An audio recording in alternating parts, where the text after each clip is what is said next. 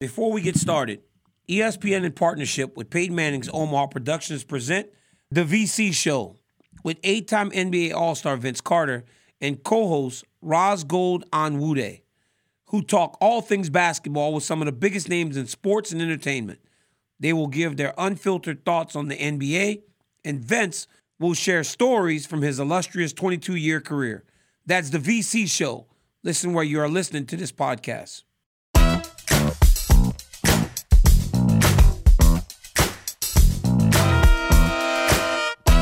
What's up, guys? Welcome to a brand new episode of DC and RC. Ryan, they changed our song up a little bit at the start. Did you hear the beginning? It was a little bit of a different twang to it. Hey, DC, by the way, the judges just called me. You just lost another fight Saturday. They just gave it to you. They just gave you a loss. Because they can do whatever the hell they want. So they just gave you a loss. We got another loss on you. And we got another loss on you. We gonna talk about that. But coming up, we got to recap UFC 282. We also get joined by Jamal Hill, and we tap in the tap out. But Ryan, wait till I tell you about this judge, man. This judge a bully. He a whole bully, man. It's the craziest thing in the world, dog. But Ryan, UFC 282 was last weekend in Las Vegas. We had a draw in the co-main event, in the main event at the light heavyweight fight, the title fight. It was a vacant championship. Next thing you know, 30 minutes later, another title fight has been announced for Brazil next month. What was your reaction initially? Oh my God, I cannot believe this is happening. Bro.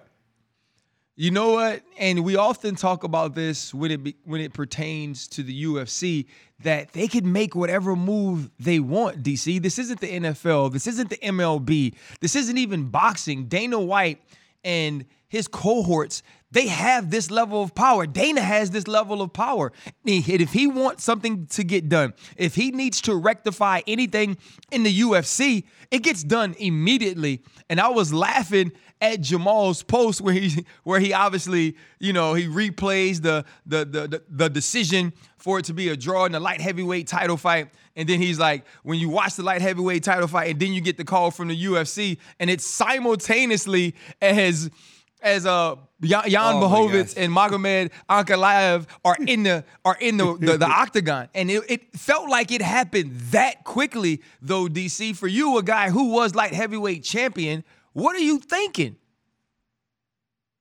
Honestly, bro, I was at the arena, and when I left the arena, I got back to my hotel. I'm about to go eat because, it's late. We've been up there since 2 PM, and I look at my phone, and all of a sudden there's another title fight, and I could not believe it. I was like, wow. I was like, that was unexpected, because we're tasked with trying to figure out what's next at the end of a pay-per-view, and the one thing we said was, you don't necessarily have to run this back, because even though the fight was competitive and fun, you don't necessarily have to run it back. What you didn't expect was for them to move on that quickly to something else. So for me, it just speaks to what the promotion thought of the fight. Because if they thought the fight was good, they would have ran that back. Hell, we're doing Moreno versus Figueiredo 4 in Brazil next month. 4 times, so right. they're not afraid to run something back. But they must not have thought much of the fight.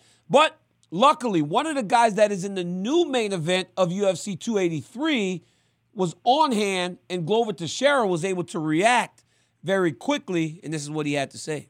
Right after the fight, I was waiting for the winner to see who the next guys I'll prepare for. And the draw, and I was like, who I'm fighting next? That's what I was walking around saying. And then we went to backstage, and I talked to Hunt and Mickey, and they just talked to me and say, hey, what about fighting for the belt, UFC Rio, January 21st?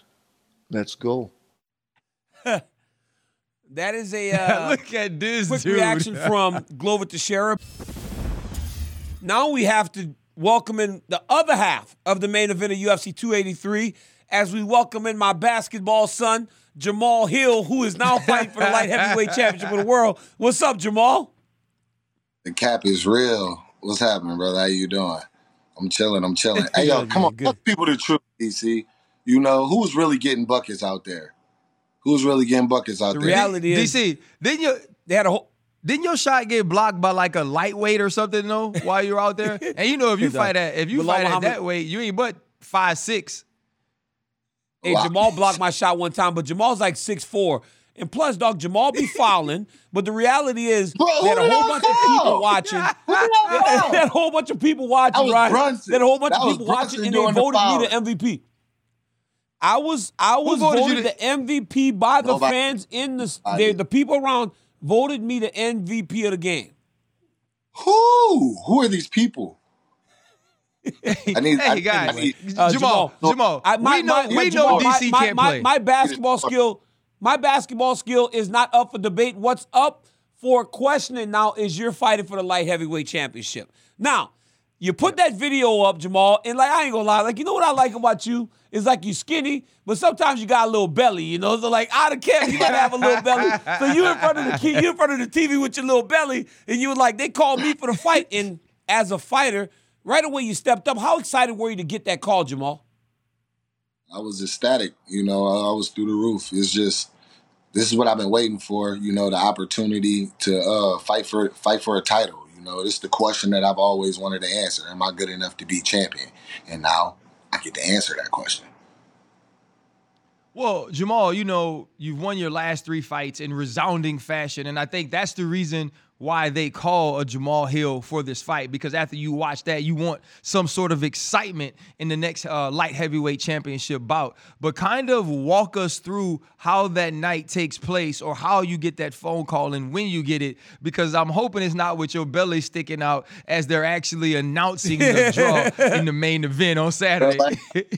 Bro, I ain't even had it. Look, even without the shirt on, I still got a 6-pack. I don't wear the belly like DC wear the belly. He got a full keg. No, I wear that mug though. Oh yeah, you wear. You put a short, you put the trousers up and everything. You wear. He put this up so high they trousers. They not even shorts no more. Hey, Ma, how did the night go down, bro? What was it like getting that call? So it basically it went down. I was watching the fights like usual. I'm always tapped in. I'm a fan. It's a big card. I had some of my boys fighting on the card. Shout out to Billy Q. They grind them down to the bone, Mr. Heart Test. And yeah, my boy Joaquin and Curtis was fighting. So, I was tapped in. And no lie, I did fall asleep at the beginning of the main card. So, I've been up all day, but after, I think it was Till, right as Till tapped, I woke up and I started watching the card. They were good fights. I thought the Paddy Pimblett fight and the Jared Gordon fight should have gone the other way. It was still a great fight. And I thought the main event should have gone to Magomed. So I even tweeted out, I'm like, all right. Even on no legs, he still got it done, Shout out to him. Can't wait to see you next year. And then it was a draw. And I'm like, right. Everybody else, I'm like, what? I started sending out my tweet, my little, being fight in this situation or whatever. And my phone rang, and it was my manager. And I'm thinking he's calling me to, just to chop it up about what just happened or whatever. And he's like, dude, they got Glover versus you versus Glover for the belt in Rio. You want it? I'm like, hell yeah. Like I just came out. Yeah. Jamal, so let me ask you this question. You and Glover are now going to fight on relatively short notice, right? It's like 6 weeks. You guys are going to fight in Rio. My question is this. How do you see the matchup with Glover Teixeira? What can you expect from the former champion when you guys are locked into the octagon in Rio? Also walking into hostile territory, right? Brazilian dude in the main event for a championship. That's they're going to be screaming, you're going to die in Portuguese. It's going to be a raucous environment. How much are you looking forward to that? He ain't going to understand it. I'm looking forward to it all. I can't wait for it. It's an experience like that. Who really gets to experience this? It's a once-in-a-lifetime thing, and I'm just going to embrace it. I'm going to enjoy the moment. I feel blessed to be able to have this opportunity, and I'm going to go in and I'm going to make the most of it. As far as the matchup goes, it's the ultimate test. Glover is a true champion. He's one of the best in the game. You know, he dropped the fight to Yuri, but 30 seconds and he don't make a crazy mistake. I think he actually wins that fight. So, yeah, I'm looking at it as I'm going in to beat the best.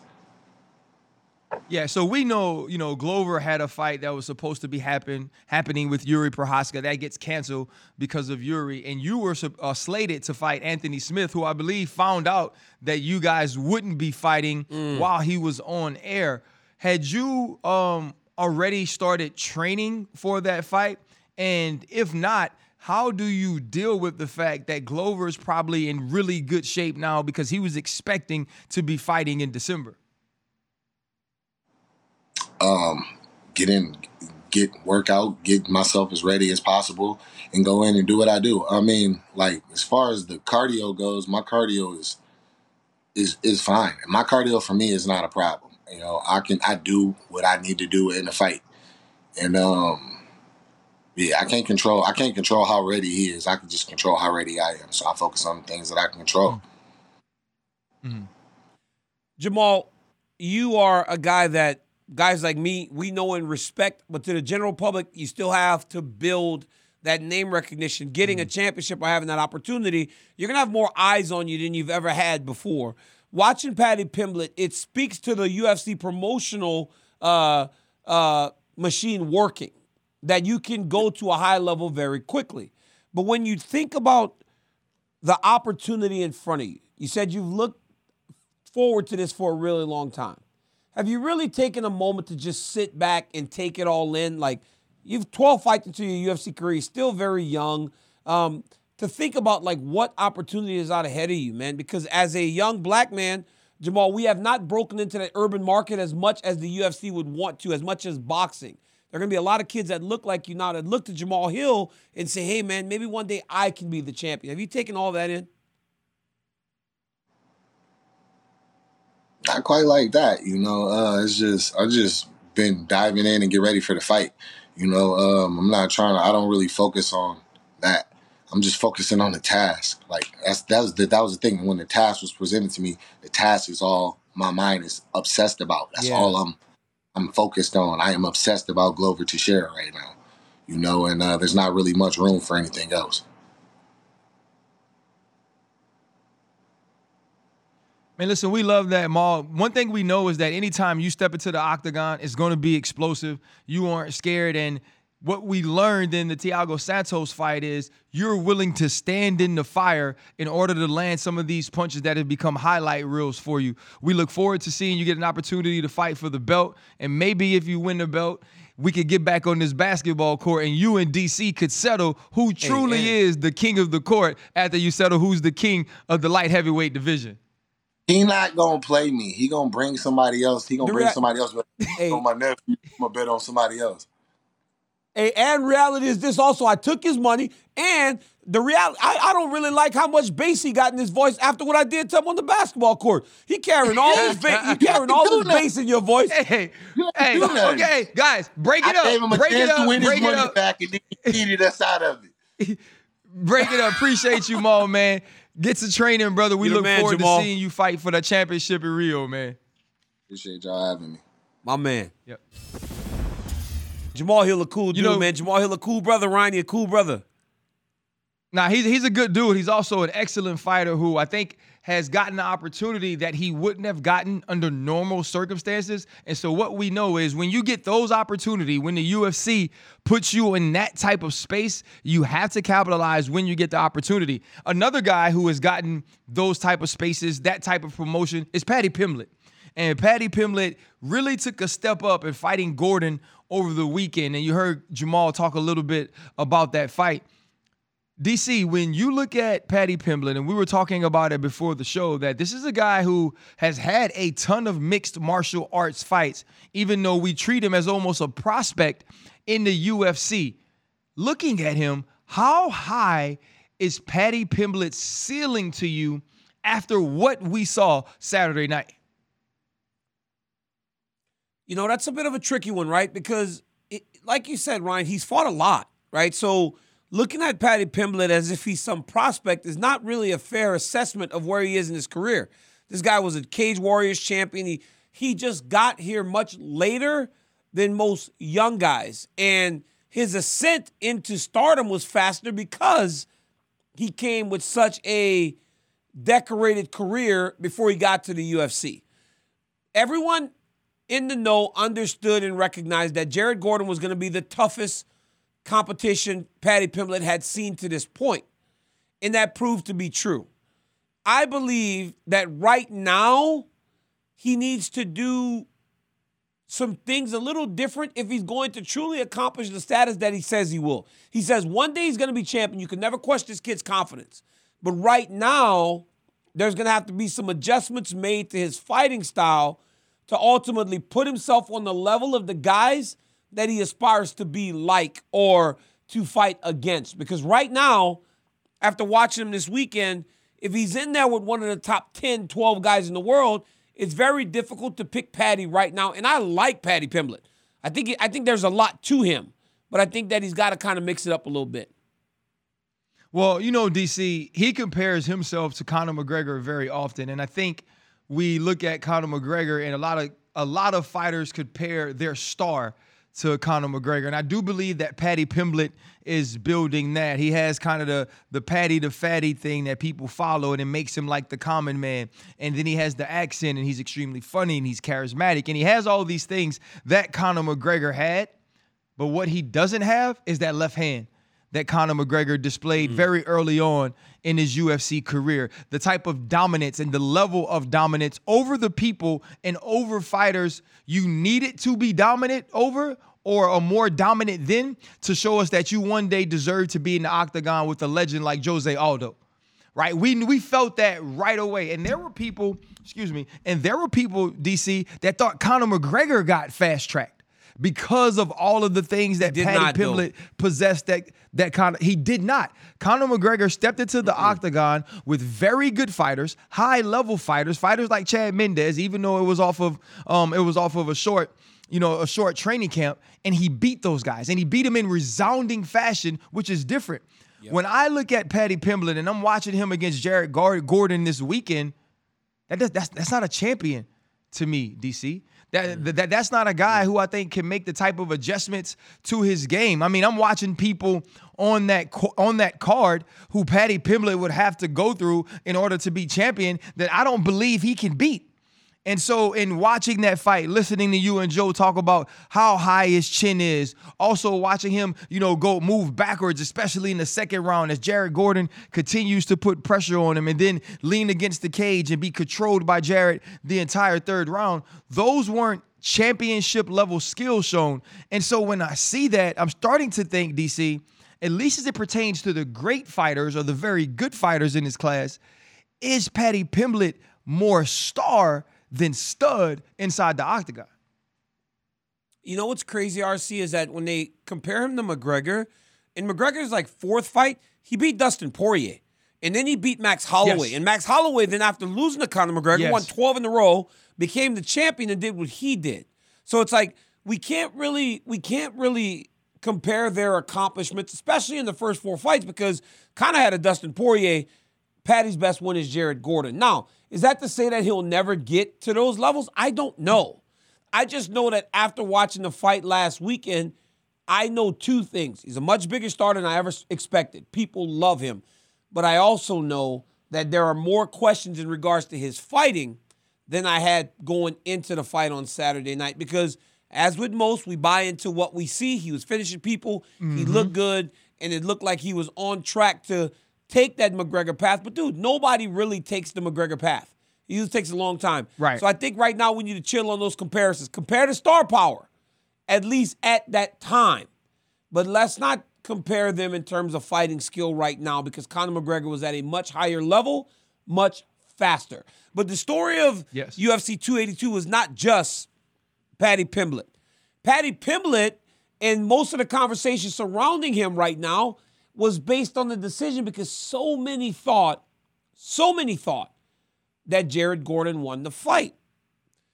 Judging has now become an issue in mixed martial arts, and it's more evident than ever, right? So you look at this. Chris Lee, Ron McCarthy, 10-9, 10-9 Gordon, 2 rounds, first 2. I thought Gordon won the 3rd round, so Ryan McCarthy and I saw a little different. Chris Lee had Pimblett winning round 2 and 3. Douglas Crosby has become the most controversial judge in fighting right now because he gave Pimblett 1 and 2. He gave Gordon round 3, which no one else. It varies, right? Only one that Ryan McCarthy did it too. But the night before, Ryan, Douglas Crosby scored a fight in Bellator. Mm-hmm. It was 48-47 on 2 scorecards. The 3rd card was Crosby's, and he scored it 50-45 for the loser. Yep. I've never in my life seen a scorecard bounce around that much. What is going on with the judging right now, Ryan? Whenever I understand we don't all watch the same fight, but to have it that off, to me, is crazy. Well, I think, DC, the problem is, at least from an outsider's perspective or a fan perspective, is there's certain fights we feel like we know who won the fight. Now, there are others that are toss-ups, and we'll text the group chat, and we'll be like, it's a split decision, or this was close. Or after the judges hand down the scorecards, we say, you know what, we can see that, or we accept that. This was one of those that unanimously everyone thought that Jared Gordon won. Everyone saw the left hand continuously land every time Jared Gordon decided to let it loose. Everyone saw the control in the 3rd round. And so as you're watching this fight, I believe the question started for me, are they actually going to allow him to win?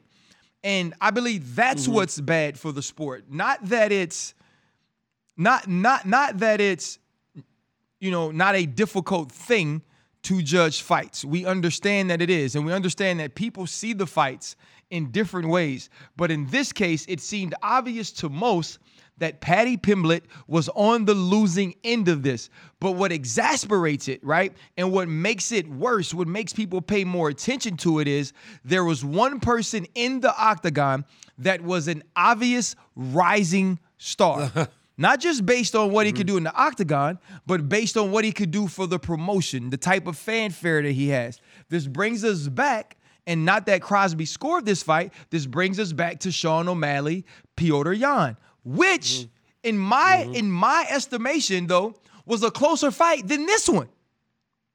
Right? When Sean O'Malley wins, it was a closer fight than this one. And so, DC, how bad of a look, or how bad is this for the UFC, or is it something they can sweep under the rug because the sport's so popular? Here's the problem. It's not on the UFC. Like, I think people, anyone saying something like, well, the UFC is fixing the judges, that's not true.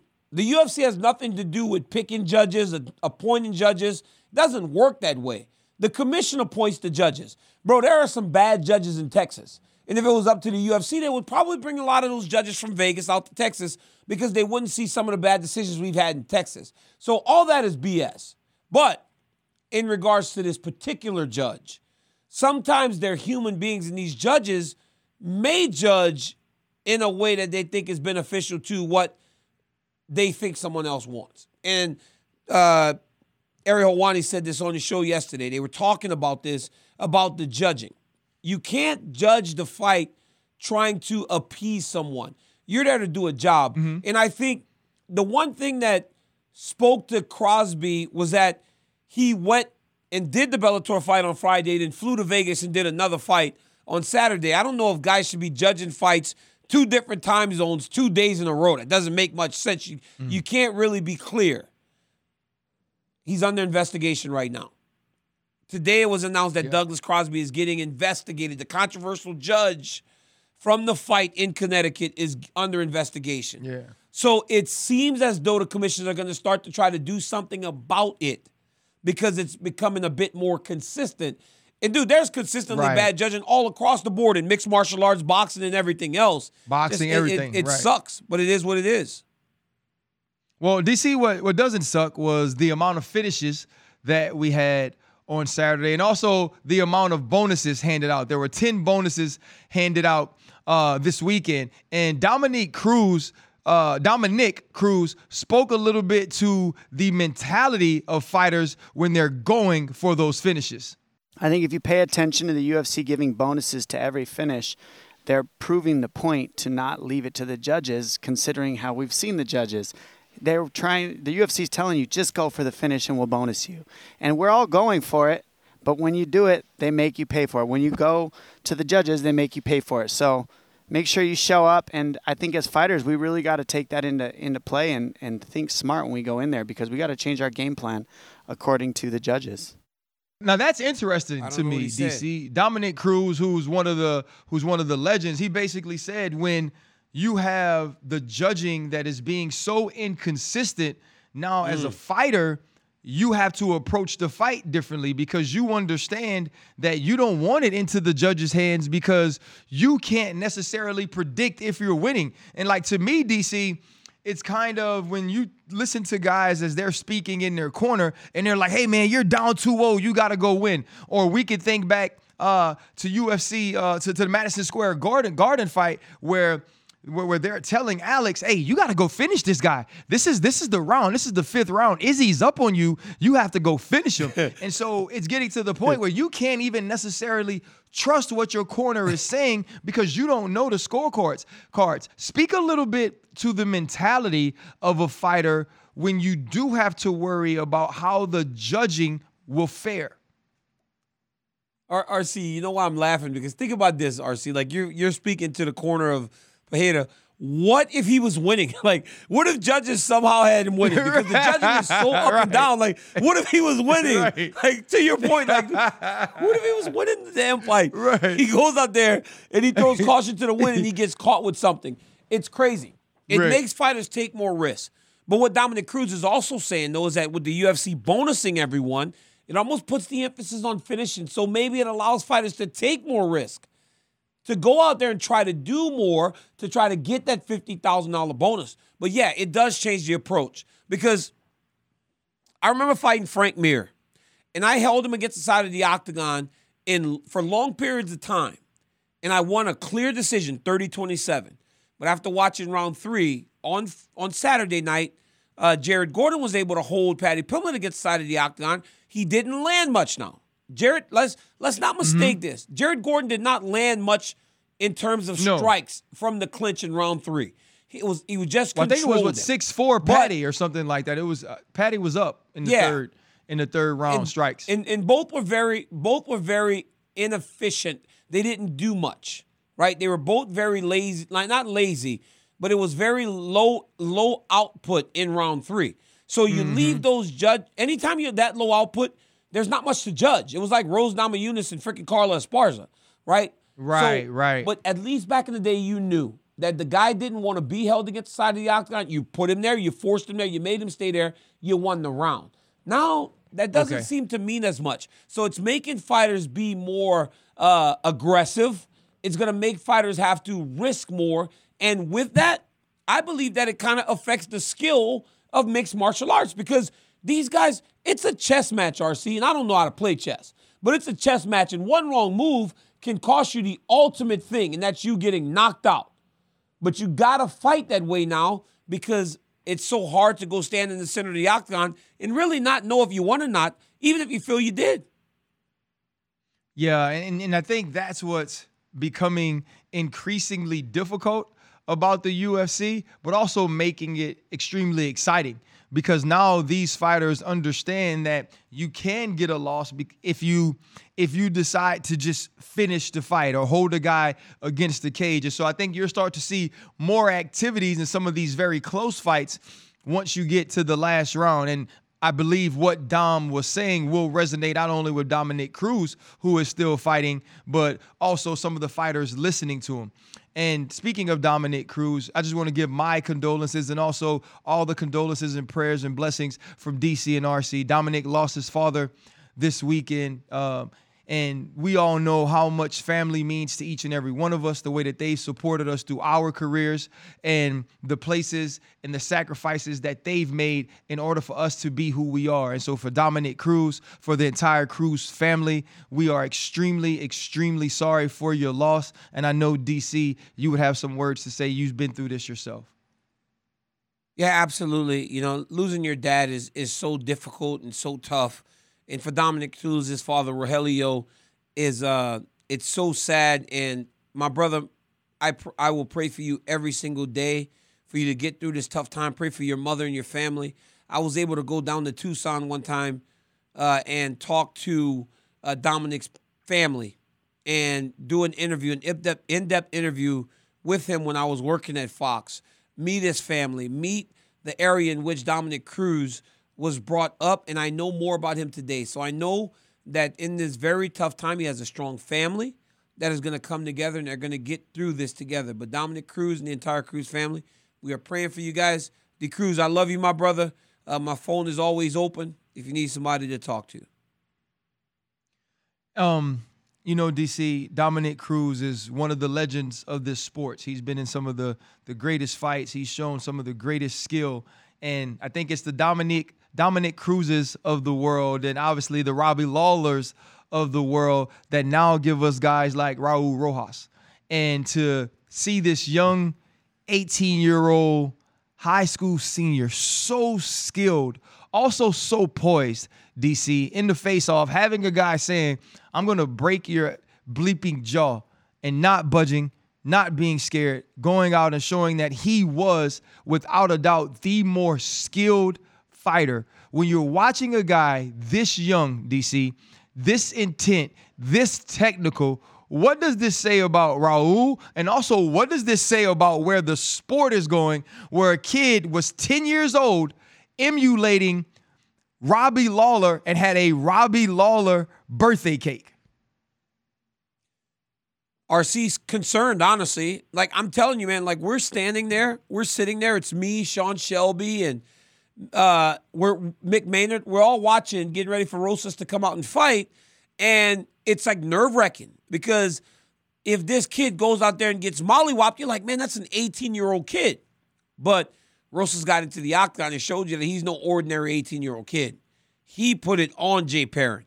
He went out there, he took him down, and he dominated him.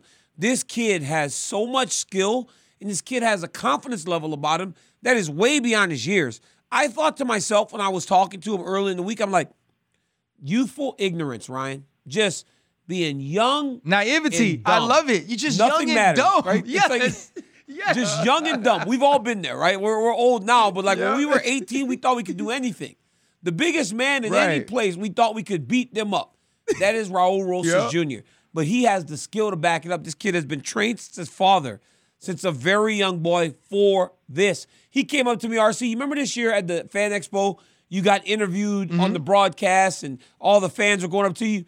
We used to all do that, right? And in my line, it was Raul Rosas Jr. and his brother. So when he came into the fighter meeting, he showed me a picture of me, him, and his brother. He had waited in line over an hour to get a photo with me when I was the Strikeforce champion. To see that and see him in the octagon now, unbelievable. And this kid has a star quality about him. RC, he goes, Dana White, give me a bonus so I can buy my mom a minivan so she can drive me to the UFC PI. It was like the best line of the night. I loved it. Hey, DC, you know what's so crazy though? When you watch a young man this age, it makes you think about what you were doing at 18. At 18, I just turned, I was in the middle of my freshman football season at LSU. I had just come off of injury. My parents actually drove up from New Orleans for my 18th birthday to take me. I can't even remember what it was. It's a place that's not even existing in Baton Rouge anymore. We went and got seafood. And I just remember not knowing anything, DC. I remember how inexperienced I was at life, not only in football. And so to see this young man be able to handle the bright lights of being in the UFC, to understand the discipline that it takes in order to step into that octagon and win at the professional level, I think is really far beyond his years, and it's truly far beyond the understanding of what many people what many people in fighting can comprehend. Because you also have to realize, DC, you're in there with grown men. Right, let's think about football. Stetson Bennett is old enough. Was born in the same year as Lamar Jackson. And so that's the reason that can you Stetson believe Bennett, that? who maybe is not as it's crazy. Who's maybe is not as skilled or as talented, can dominate in college because he's so old playing against 18-year-olds. Now, Raul Rosas Jr. is that 18-year-old with grown men. When 25, when you look at who he is, RC, and what his potential is as a fighter, what type of ceiling does this dude have? RC, flash that billboard again. RC, we were doing some pretty cool stuff in 2004, weren't we? Let's just call it spade a spade. Hey, we were doing good things, I mean, we both at 25. I'm wrestling in the Olympics. My boy RC signed with the Redskins. DC, look at your hairline. Look at your hairline, DC. What the heck? Hey, dog, holy mackerel. Yeah, I know. Look at that. Look at that, right? Look at the neck You were on handsome, that dude. man. Boy, I was a strong boy, a big old neck. But RC, I think that Rosas Jr. also speaks to the UFC promotional machine. Because, bro, when that kid hit the curtain, it got loud. I couldn't believe how loud it got. I was like, wow, he got a pop in his UFC debut as an 18-year-old. They went crazy in the arena. But I think he's very good. Yesterday, I heard him do an interview and say he could beat Aljamain Sterling today. I'm like, hey, wait a minute. Now we got to start. Hold up. But Hold again, up now.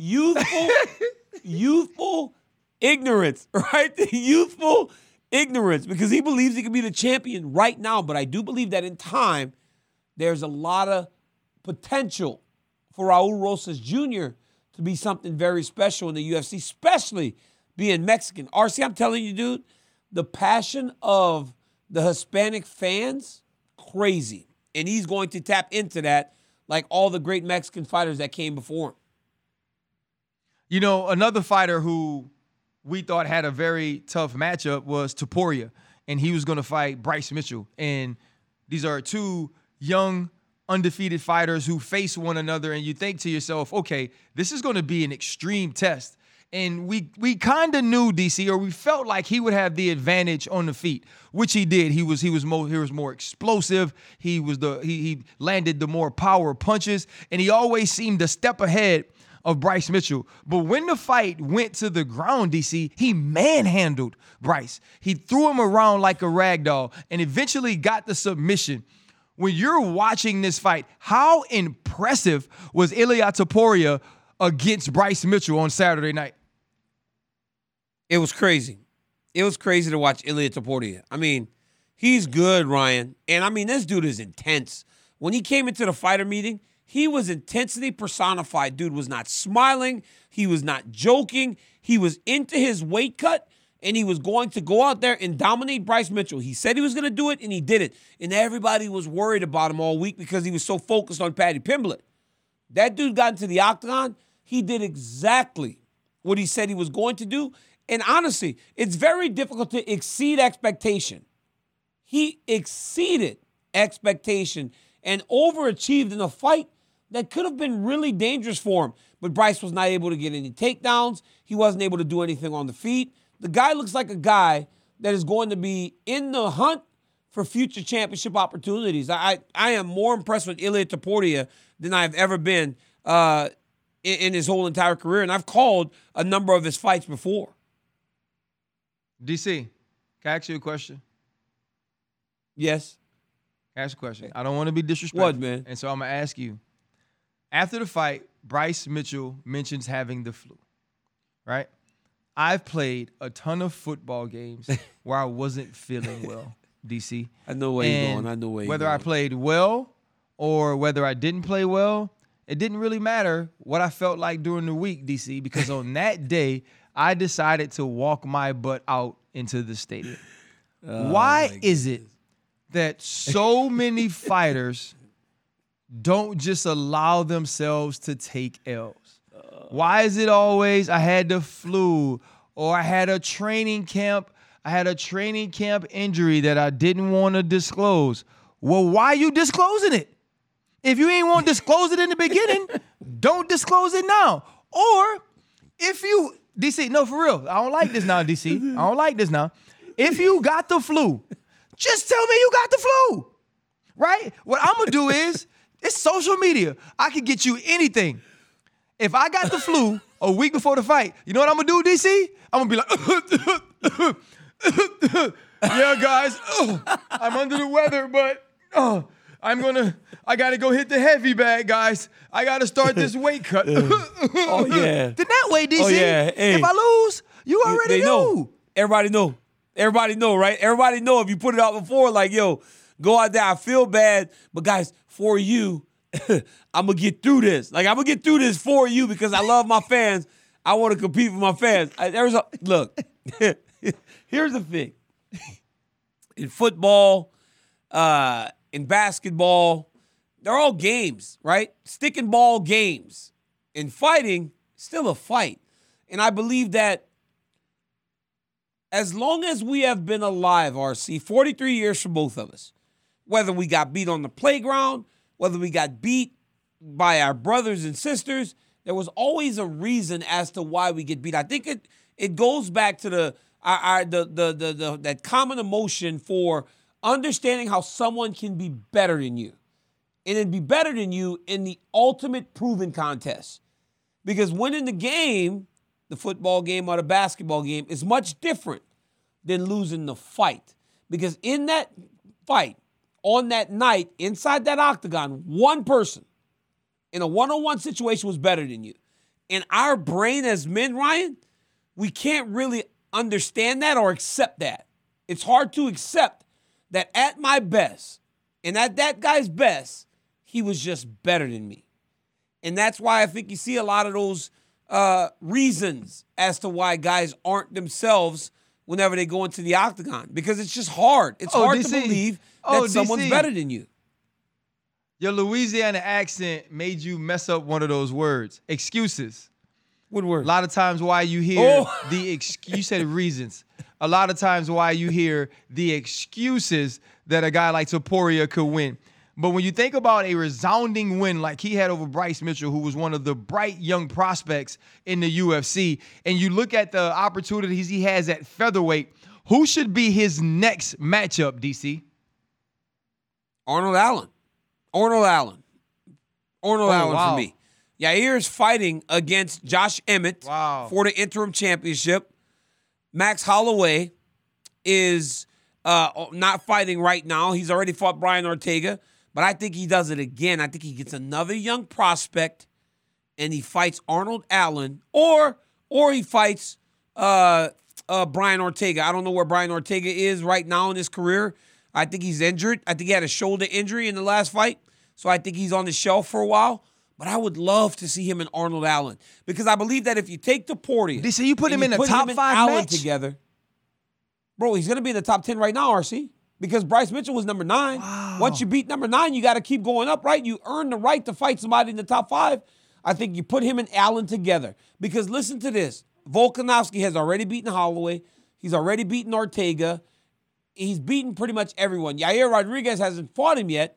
So if Yair Rodriguez wins or Calvin Kattar wins, they're the interim champion. They'll obviously get the champ. But if these guys are on the same timeline as that undisputed featherweight championship is getting contended, these two guys are fighting around the same time. And then you have your next guy to fight for the UFC featherweight championship. And it's a fresh matchup between two young guys that have proven to be elite in the division. Yeah, I think that'll be a matchup that'll be extremely explosive. I don't believe Arnold Allen really gets the attention that he deserves for the run that he's had thus far, or credit, right, or that he's had thus far in the UFC. And RC, you know, part of the reason with Allen is because of the way the Calvin Kattar fight finished, right? Because he got hurt. So it's like nobody gives him credit for that. So he needs another one of those big time performances to truly establish himself as a player in this division. Well, DC, it is now time for the show to start. Our very own Dana White talked to ESPN insider Brett Okamoto, and here's what he had to say about my dog Conor. I leave Conor alone. I don't go chasing these guys, man. I leave Conor alone and let Conor do his thing. And when Conor gets the itch, and if and when he's ready to come back, he'll let us know. Believe me when I tell you, when Conor calls and says, Dana, I'm ready. Let's do this. I'm getting back into camp.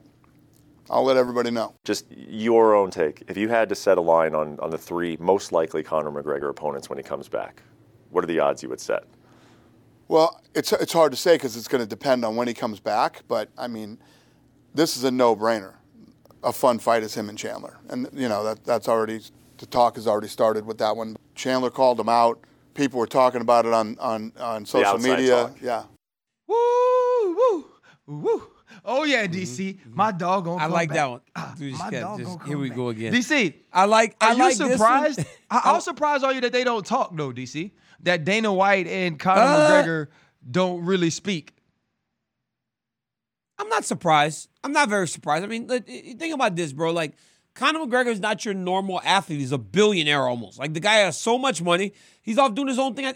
Didn't Conor McGregor just film Roadhouse or something, like the remake of that movie with Patrick Swayze back in the day? So, like, Conor McGregor's doing his own thing and probably doesn't need to reach out to Dana much outside of fighting.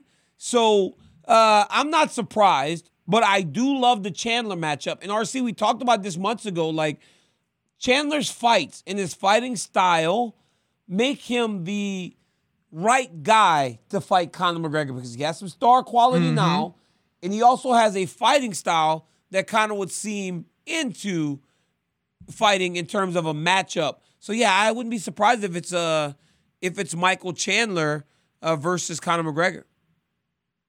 Yeah, and I would be extremely excited about that. And I agree with you when it's almost like the UFC and Conor McGregor don't need each other, which is what makes their match so beautiful. It's no stress, it's no pressure, and when they come together, it is such beautiful music. Brett Okamoto asked Dana White about a top 3, and we only got 1. So I think it's time we give our top 3 matchups for Conor McGregor, DC. And I think I'll go first because I'm Conor's true fan. You're a Conor hater. You don't respect what he's done in his career. No, I'm not. You don't You're respect, crazy. You don't respect what Conor has accomplished. And so I'm gonna go first. I respect that. Obviously, Michael Chandler. Michael Chandler to me is the top guy. That's the guy I think he should fight first. And then I'm gonna go RDA. And the reason I'm gonna go RDA is because I believe the nostalgia of the matchup that would have been absolute fireworks years ago when they were supposed to meet, which I think was twice maybe, we would also get that. And number 3 is Jorge Masvidal for me. 1, because of his style. 2, I know that he's going to not only bring the fight, he's going to build the fight. And this kind of puts you along the same lines of the Chandler as the BMF, but it's also not putting Conor McGregor in the octagon with someone who is a huge, huge threat to hurt him at that championship level. I hate when that happens. You don't like my list? I hate when that happens. I hate when you get something that I missed or I skimmed over and you did it to me again because I did not put RDA and I cannot believe I did that. I literally hate when that happens. And it's starting to happen quite often. So let's run my list, man. At number 1. That's because I got a Michael UFC Chandler analyst now. I got Michael Chandler at number 1. I got Masvidal at number 2. And at number 3, I got Justin Gaethje because Justin Gaethje is a big name and he's a stand-up guy that won't wrestle McGregor much.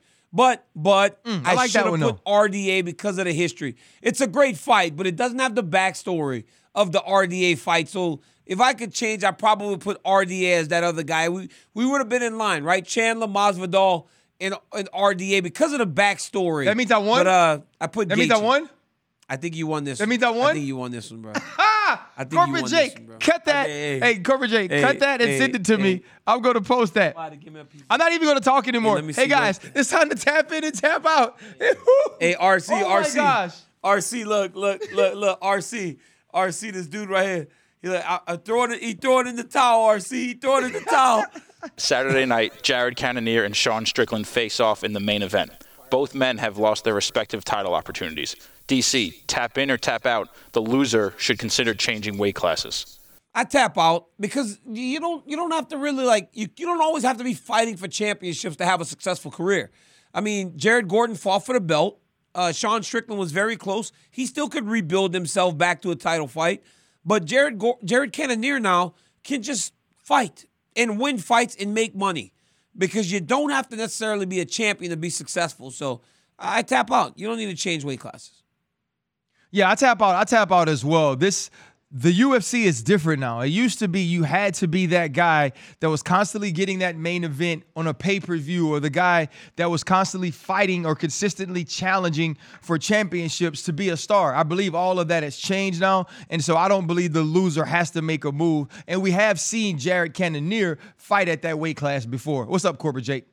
Last week, the UFC announced they will be returning to London in March for UFC 286. RC, tap in or tap out, the headliner needs to be Leon versus Usman 3. You know, I would want it to be that, but I tap out on it because I know Kamaru has to have surgery or is reportedly having surgery. I believe Leon Edwards has to be involved. That's what I tap in on. If you're going to go there, you're going to have these fights. Their champion needs to be fighting, but I don't believe it has to be Kamaru Usman. I tap in on Leon Edwards having to be a part of the main event. I also tap in on Paddy Pimblett has to be on the card. So there's only two musts for the London card. It's Leon Edwards and Paddy Pimblett. And honestly, I would like Bilal Muhammad to get his opportunity. If it ain't going to be Kamaru Usman, Bilal Muhammad is the guy that should be fighting for the belt. Corporate Jake. All right, guys, let me introduce you to basketball meets MMA. It's 3v3 game with no dribbling needed and takedowns allowed. DC, tap in or tap out on this cross-sport phenomenon. It's Jamal. This is how Jamal and DC play that basketball look like how, anyway. Oh, my God, he just threw perfect. it. Wait, so they can actually tackle each other? Oh, my goodness. Yes. Did you see that double leg? Bro, I tap in. That's my new favorite sport. Ryan, look at this double leg, bro. Watch the video. DC, here's why I tap out. This guy here got a pretty good jump shot. None of these people are actually good at basketball.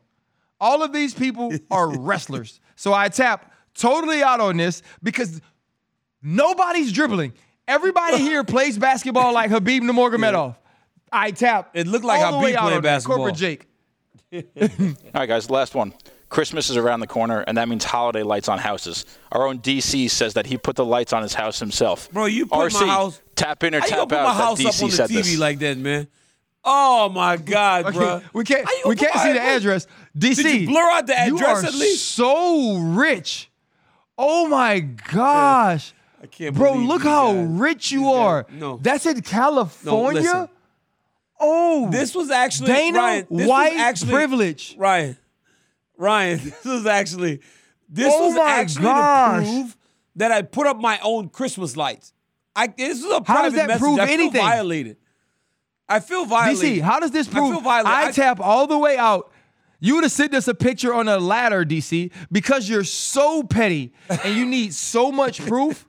If you really did this, there would be a picture of you actually hanging in the lights. You did not, DC. I put my own lights on my house. I put my own lights on my house. Show. So I tap all the way in on DC In the show. putting in his own lights. Somebody, I want to see. Y'all need to put Ryan House up on the TV too, though, man. I'm done with this. Next week, I want don't have Ryan's lights. house on the TV. I don't decorate my house. Why would you want my house on the TV? I don't even decorate my house, DC. Nah, man. They put. Like, hey, Oh, you my know what? goodness, This Ryan show was Clark. off the rails from the very beginning. I hope that Jake and Sean and Air all have a great time trying to edit this show and figure it out, because I don't know what the hell happened.